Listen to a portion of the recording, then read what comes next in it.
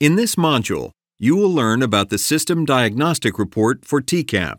This report provides a detailed look at how effective a system has been with students at different achievement levels. You'll find it especially useful as you assess how effectively your system implemented the new curriculum standards.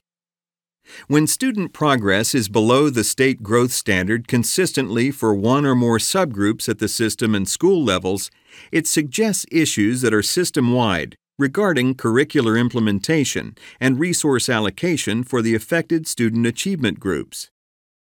It's important to remember that this report is intended to be used as a diagnostic tool. It should not be used for accountability purposes. Used properly, the System Diagnostic Report provides meaningful feedback about how effectively differentiated instruction occurs in the system. It also shows whether the system policies for resource allocation are achieving the desired results. You can access this report in two ways. You can select it from the list under the Reports tab. You'll find it in the section labeled System Reflection. Or you can click on any underlined NCE gain on the System Value Added report. In the Diagnostic Report, you'll want to pay close attention to the pattern of growth across achievement levels. In this report, each student is assigned to one of 5 prior achievement groups, with 1 being the lowest and 5 the highest. This assignment is based on the average of each student's current and previous year's scores in the selected subject.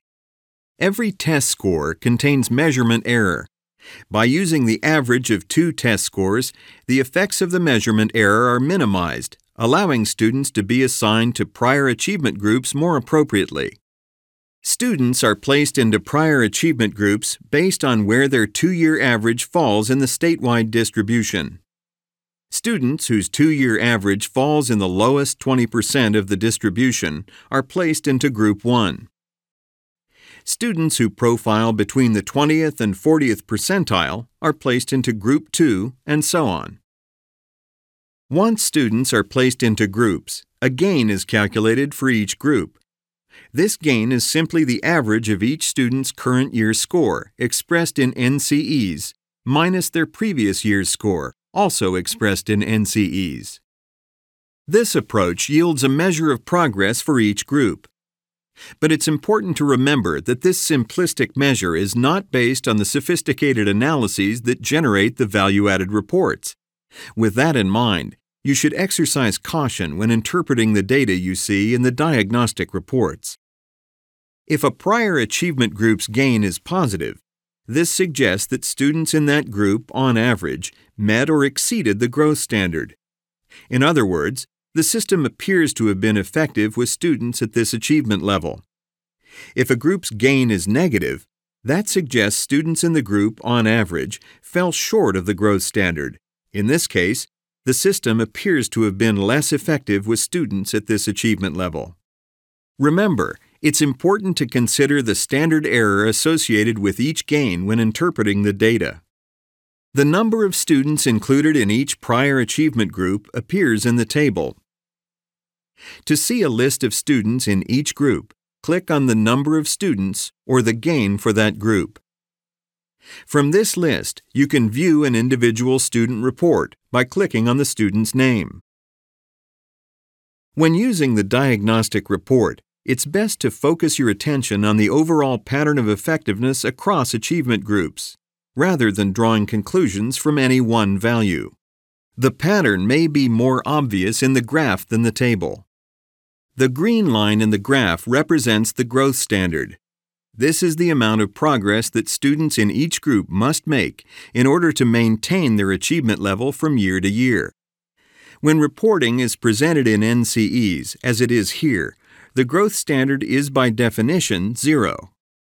The blue bars represent the gain for each prior achievement group in the most recent year.